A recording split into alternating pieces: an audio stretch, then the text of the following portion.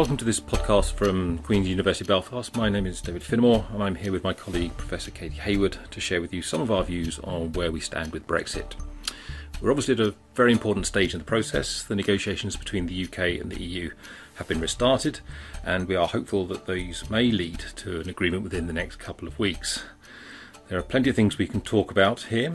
We also want to talk a little bit about where the preparations are for the end of the transition period and some of the developments in recent weeks around the Northern Ireland Protocol. So to kick off, Katie, where do you think we stand with the negotiations? Yeah, so we're at an interesting moment given that the government seems to be negotiating not just with the EU but also with its own party, trying to manage a lot of different expectations about what Brexit means, about reclaiming UK independence and sovereignty.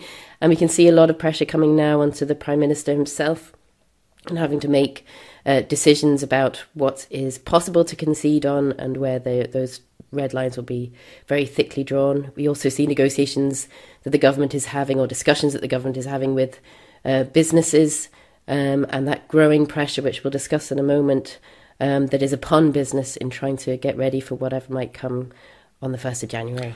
Okay, so plenty we could be talking about. I suppose the key development this week is that following the decision of the UK Prime Minister to essentially suspend talks last week, they are now back on. We've got more intense negotiations taking place and there's also a renewed sense of, well, there may be a deal coming. Issues on the table still remain, however, state aid, the level playing field, fisheries and the whole question of governance. Difficult to know what the outcome will be, but Katie, what do you think, or do you think we're in for a deal? Well, Michael Gove said this week he puts a deal at less than 50%, but he was doing so possibly to try and go alongside that message of time is running out and time is running out. We've got 70 days now as we record this podcast until the end of the transition period. I'd be slightly more optimistic than Gove, which is possibly a little bit presumptuous, but I think that no deal is such a chaotic prospect.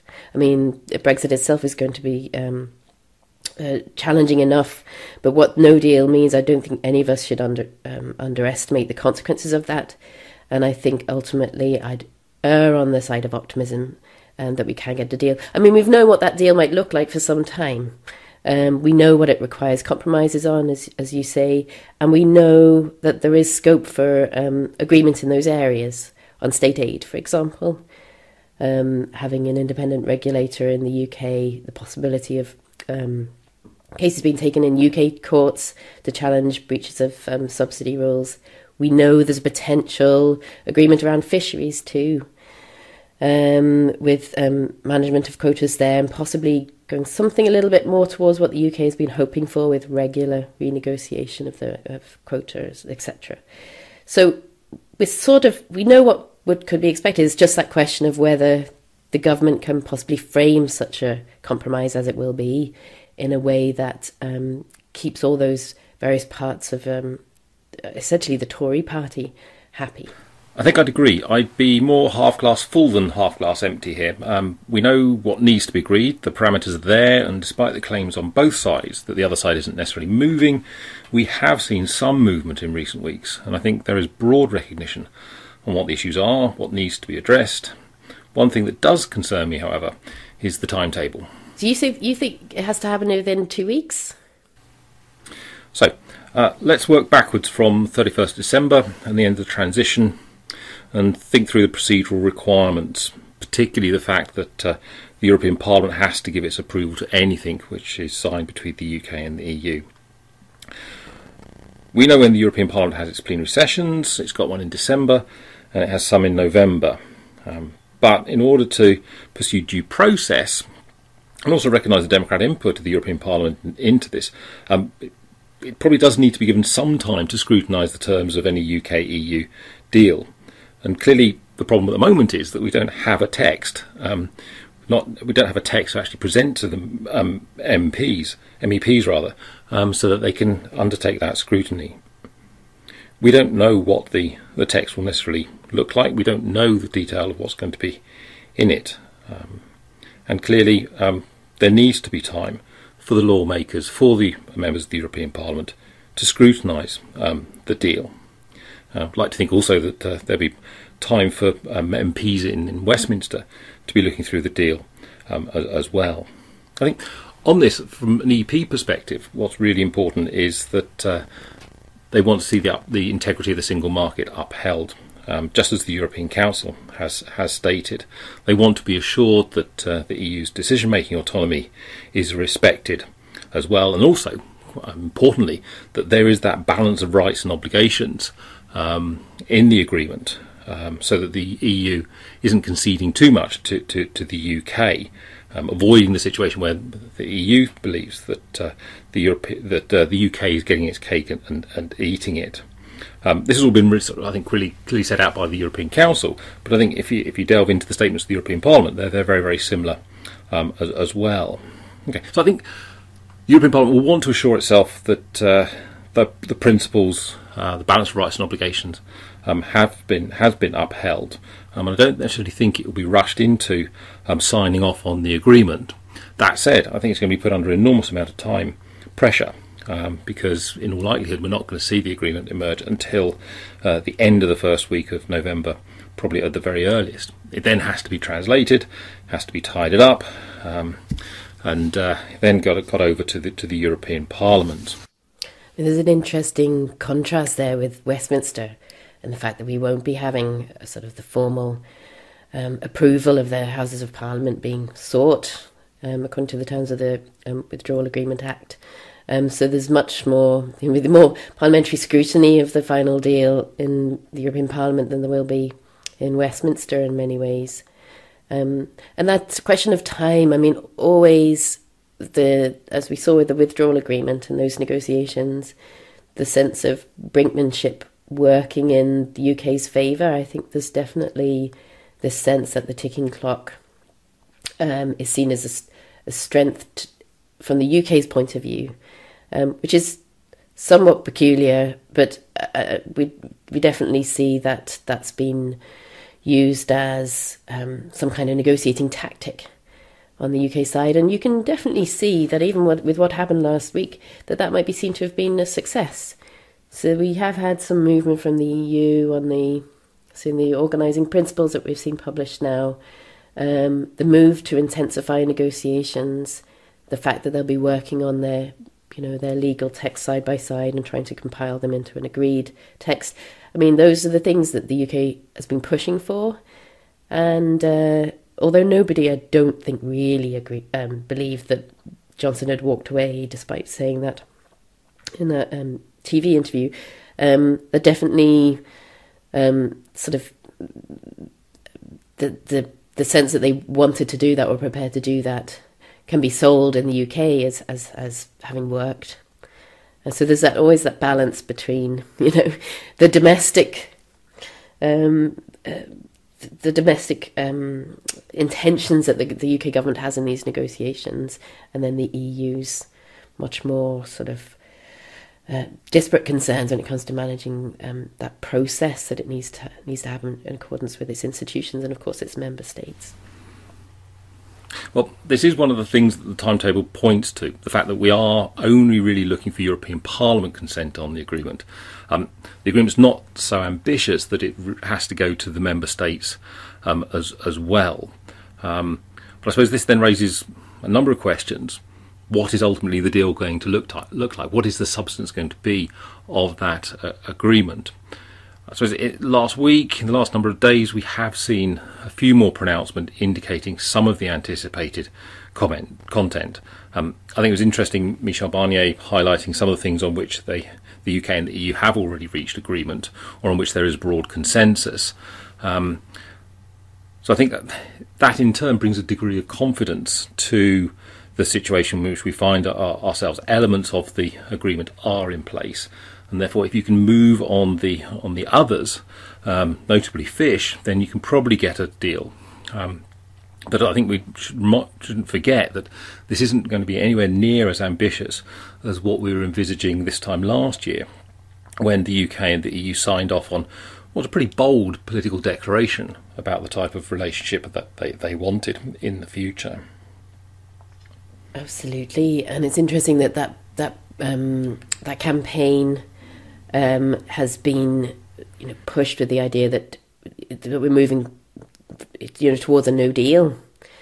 So there's always that sort of slight confusion in the messaging, as to whether people can simply sort of light candles and cross their fingers, hoping for a deal and everything will be all right, or whether the sort of urgency behind the need to prepare is really getting across, regardless of whether we have a deal or not. And that, if you're looking at that website and that campaign, it's particularly frustrating from the point of view from Northern Ireland, because for obvious reasons, in many ways, the messaging is very much about GB. And notably, of course, it's not just about trade, but also about, if you're working in the EU, the need for a work permit. If you're hiring people from the EU, you need to keep an eye on the new immigration system, etc., etc. So primarily they're focusing on GB, but there's very little, if no information there about the specifics of Northern Ireland. So saying to GB businesses, prepare for new customs procedures, trading with the EU come the 1st of January, but nothing about, prepare for new customs procedures trading with Northern Ireland come the 1st of January. And this is the difficulty that, it's a double whammy of difficulty, I think, in Northern Ireland that we're facing, that not only are Northern Ireland businesses having to prepare for the new regime, but they're also facing the consequences of GB businesses not being prepared for trading with Northern Ireland. And this is where we come on to that question of what's happening with the protocol. So we had a joint committee meeting on Monday, and they were, there's a lot of going over the same ground. Has there been much progress, do you think? We'll see if we get a deal. With or without a deal, there will be change on the 1st of January 2021. And I think the fact that everybody needs to prepare for that change, although they might not know exactly what it's going to look like, became very much evident this week when the UK government launched its latest campaign around preparedness for the end of the transition period, this time with the slogan, "Time is running out."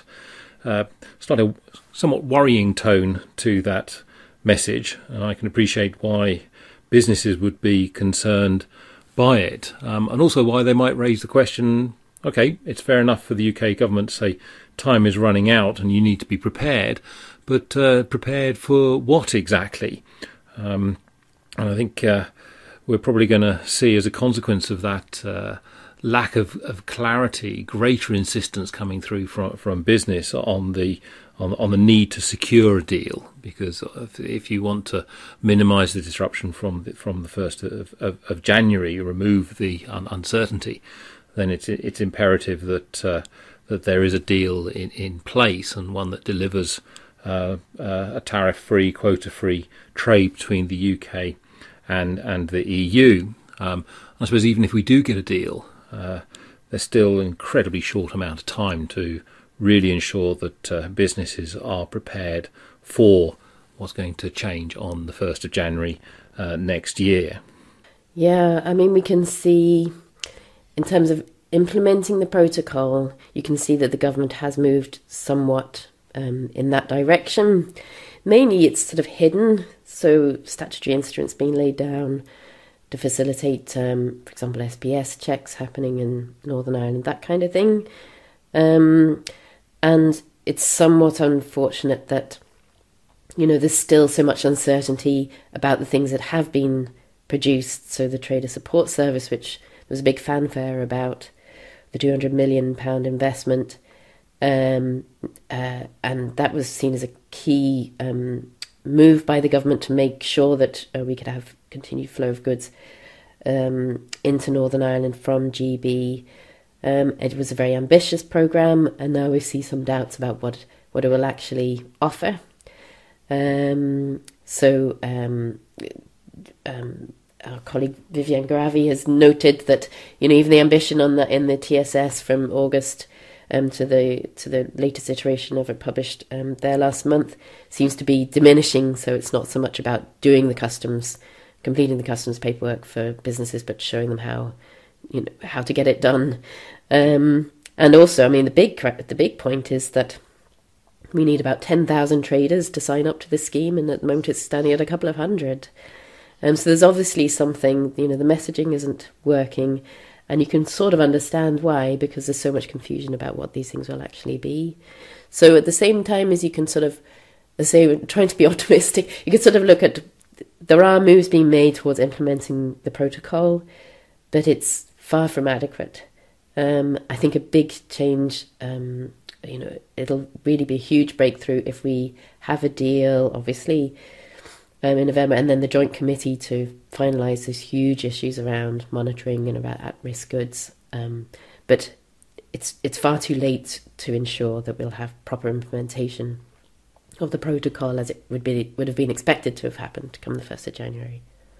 Okay, one of the key takeaways from Monday's meeting is that the mood music is far more positive. And indeed, it's probably fair to say that it's been reasonably positive over the last few months, but we did have the UK Internal Market Bill cutting across that positivity in the discussions within the joint committee. And indeed, we did have to have an extraordinary joint committee meeting last month to address the EU's concerns around the introduction of the UK Internal Market Bill. But I think it's fair to say that the noise is coming out of the joint committee, reflected in the statements both from the EU and the UK, is that there is progress. Progress is being made on the decisions which need to be made. The recognition that the decisions really do have to be taken and provide some degree of certainty for 1st of January. And I think it's also clear that the EU is more appreciative of the difficulties which the UK is going to face in ensuring implementation of the protocol. I think there's some attempt to address those concerns. But that said, we're still missing those key decisions around permissible levels of agricultural support, around the fishing question, around the at-risk goods, what is not at risk and what will move into the EU coming from GB. And then there's the whole question of monitoring arrangements and the extent to which the UK is going to be willing to see EU officials alongside UK officials, ensuring that the customs code is implemented and that the various EU regulations on the free movement of goods from GB or on the movement of goods from GB to NI are being implemented as well. So there is plenty still left to be done before 1st of January. The optimists may say that we've got another joint committee coming up in mid-November. We've got some specialised committee meetings in between. The EU and the UK must be moving towards getting agreement on the decisions for the implementation of the protocol. That said, until there is agreement, we'll retain the uncertainty. Moreover, there's linkages between what's happening in the implementation of the Northern Ireland Protocol and the wider question of what's happening in the UK-EU negotiations. I think it's fair to say that those interlinkages mean to say that the progress within the joint committee is probably going to be contingent, to a degree at least, on there being movement in the UK-EU negotiations. So we cannot take it for granted that the decisions will be taken in time for the full implementation of the protocol at the end from the beginning of the 1st of January next year. And this uncertainty all just adds to the concerns which are that exist about what will 1st of January, the end of transition, actually mean, whether that's for Northern Ireland, whether that be for the UK or the EU. Yeah, I mean, we can see in terms of implementing the protocol, you can see that the government has moved somewhat in that direction. Mainly it's sort of hidden, so statutory instruments being laid down to facilitate, for example, SPS checks happening in Northern Ireland, that kind of thing. And it's somewhat unfortunate that, there's still so much uncertainty about the things that have been produced. So the Trader Support Service, which there was a big fanfare about, the £200 million investment, and that was seen as a key move by the government to make sure that we could have continued flow of goods. into Northern Ireland from GB. It was a very ambitious programme, and now we see some doubts about what it will actually offer.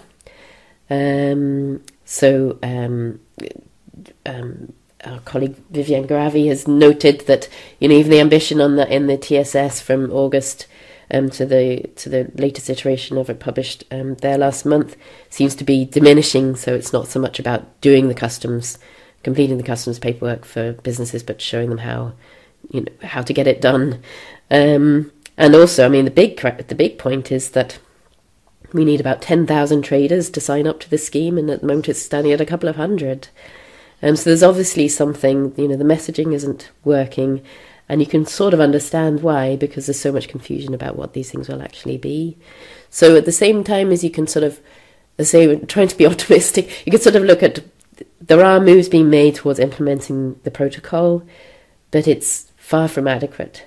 I think a big change, it'll really be a huge breakthrough if we have a deal, obviously, in November, and then the joint committee to finalise those huge issues around monitoring and about at-risk goods. But it's far too late to ensure that we'll have proper implementation of the protocol as it would have been expected to have happened come the 1st of January. I think if we do get a deal, and that deal is comprehensive in terms of its coverage of trade, i.e. that there's a genuine free trade agreement covering all goods, and there are commitments there in terms of some degree of no stepping back on regulatory alignment from what it currently is, I think there will be a huge sigh of relief within the business community, within civil service, within the government more generally, because a deal obviously removes some of the complexities that would be thrown up by no deal for the implementation of the protocol.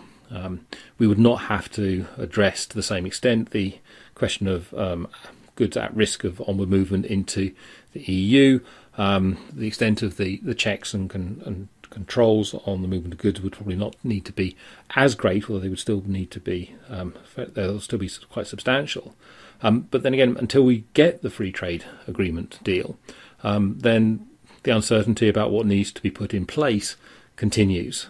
There will be, I think, a lot of people, fingers crossed, that a deal does come through. This is the key thing, that UK-EU relationship really does affect dynamics within the UK.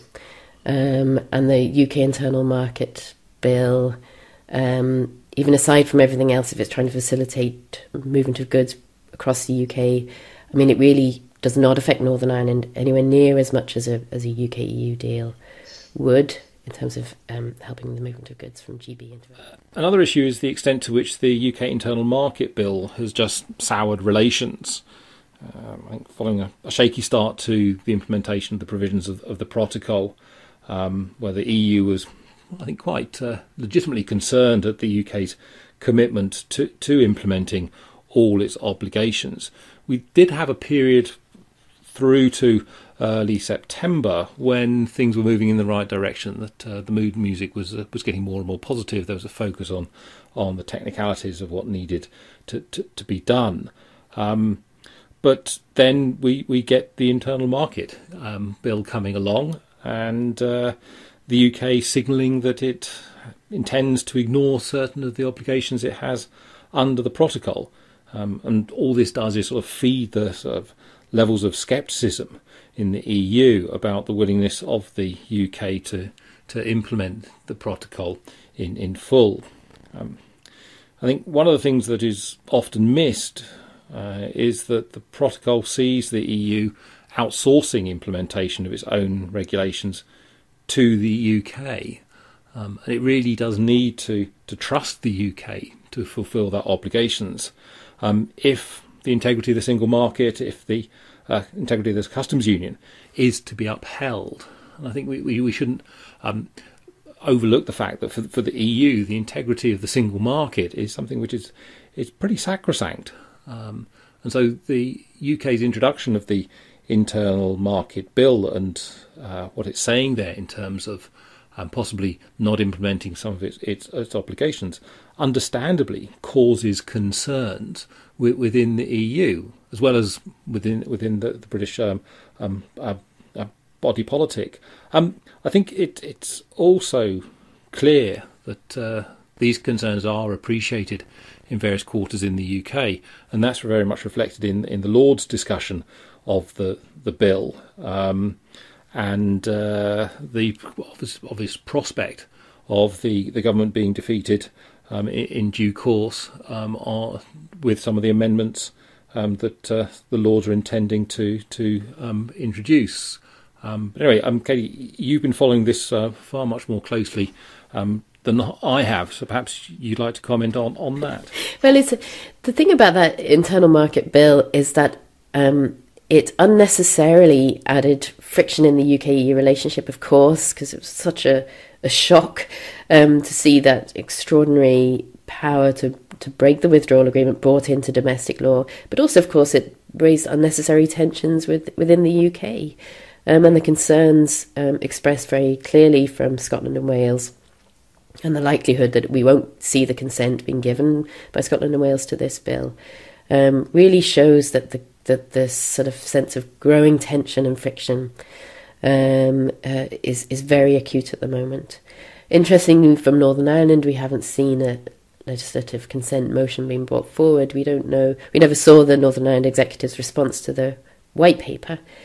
So there's a sort of, you can see how even tensions within Northern Ireland and politically over the protocol are being manifest in even the sort of not knowing how to respond to this UK internal market bill, which is possibly not surprising. It's a bill that claims to do things that it can't do because of the protocol in many ways. So yeah, the Lords Constitution Committee and the EU Committee issued reports that were very critical of the internal market bill and wanting very explicitly for the controversial clauses around the protocol to be removed. And as you say, that's what the EU is wanting to see too before we have a deal, understandably so. If the government holds this kind of ability to renege on provisions of an agreement written into domestic law, it is extraordinary. And when it came to the Lords, we saw a change being made with full support, as you say, of the Lords, very clearly voted through to change the wording of the debate motion to regret, the fact that this undermines the rule of law and damages the UK's reputation. So you see the tenor there of the debate in the Lords, and very full and very strong debate being held already in the Lords. So committee stage is next week and the week after, and we can expect to see many amendments being made that are not just in relation to the protocol, trying to uphold the Good Friday Belfast Agreement. Maybe particular amendments will be made in relation to the relevance to human rights that has recently been written into the bill, but also we can expect to see also quite a lot on that relationship between the centre and Wales and Scotland. So reinforcing the importance of common frameworks like a consensual approach to managing trade within the UK after Brexit. And this means, the timetable means we won't see part 5, i.e. the stuff that deals with the Northern Ireland Protocol, debated until the week after next. Okay. That's interesting. It could indeed be coinciding with an announcement of a deal. And some would argue that actually, well, if the deal is there, does that give the UK government the cover to accede to what the Lords is demanding? We'll see. Yes, the timetable is interesting because actually the report stage will come mid-November. That's the time by which we expect any deal to be with the European Parliament. So there will be a lot of activity in the coming weeks. The UK and the EU are cutting it fine to get a deal, to say the least. But at least we're in the space where a deal is possible.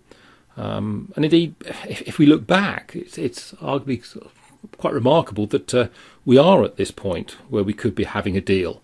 If you go back to the beginning of this year and the discussion around whether the transition period was enough time in order for the UK and the EU to reach agreement, there were plenty of doubters arguing that you've simply not got enough time between the UK leaving on the 31st January 2020 and the end of the year in order to get a deal in place.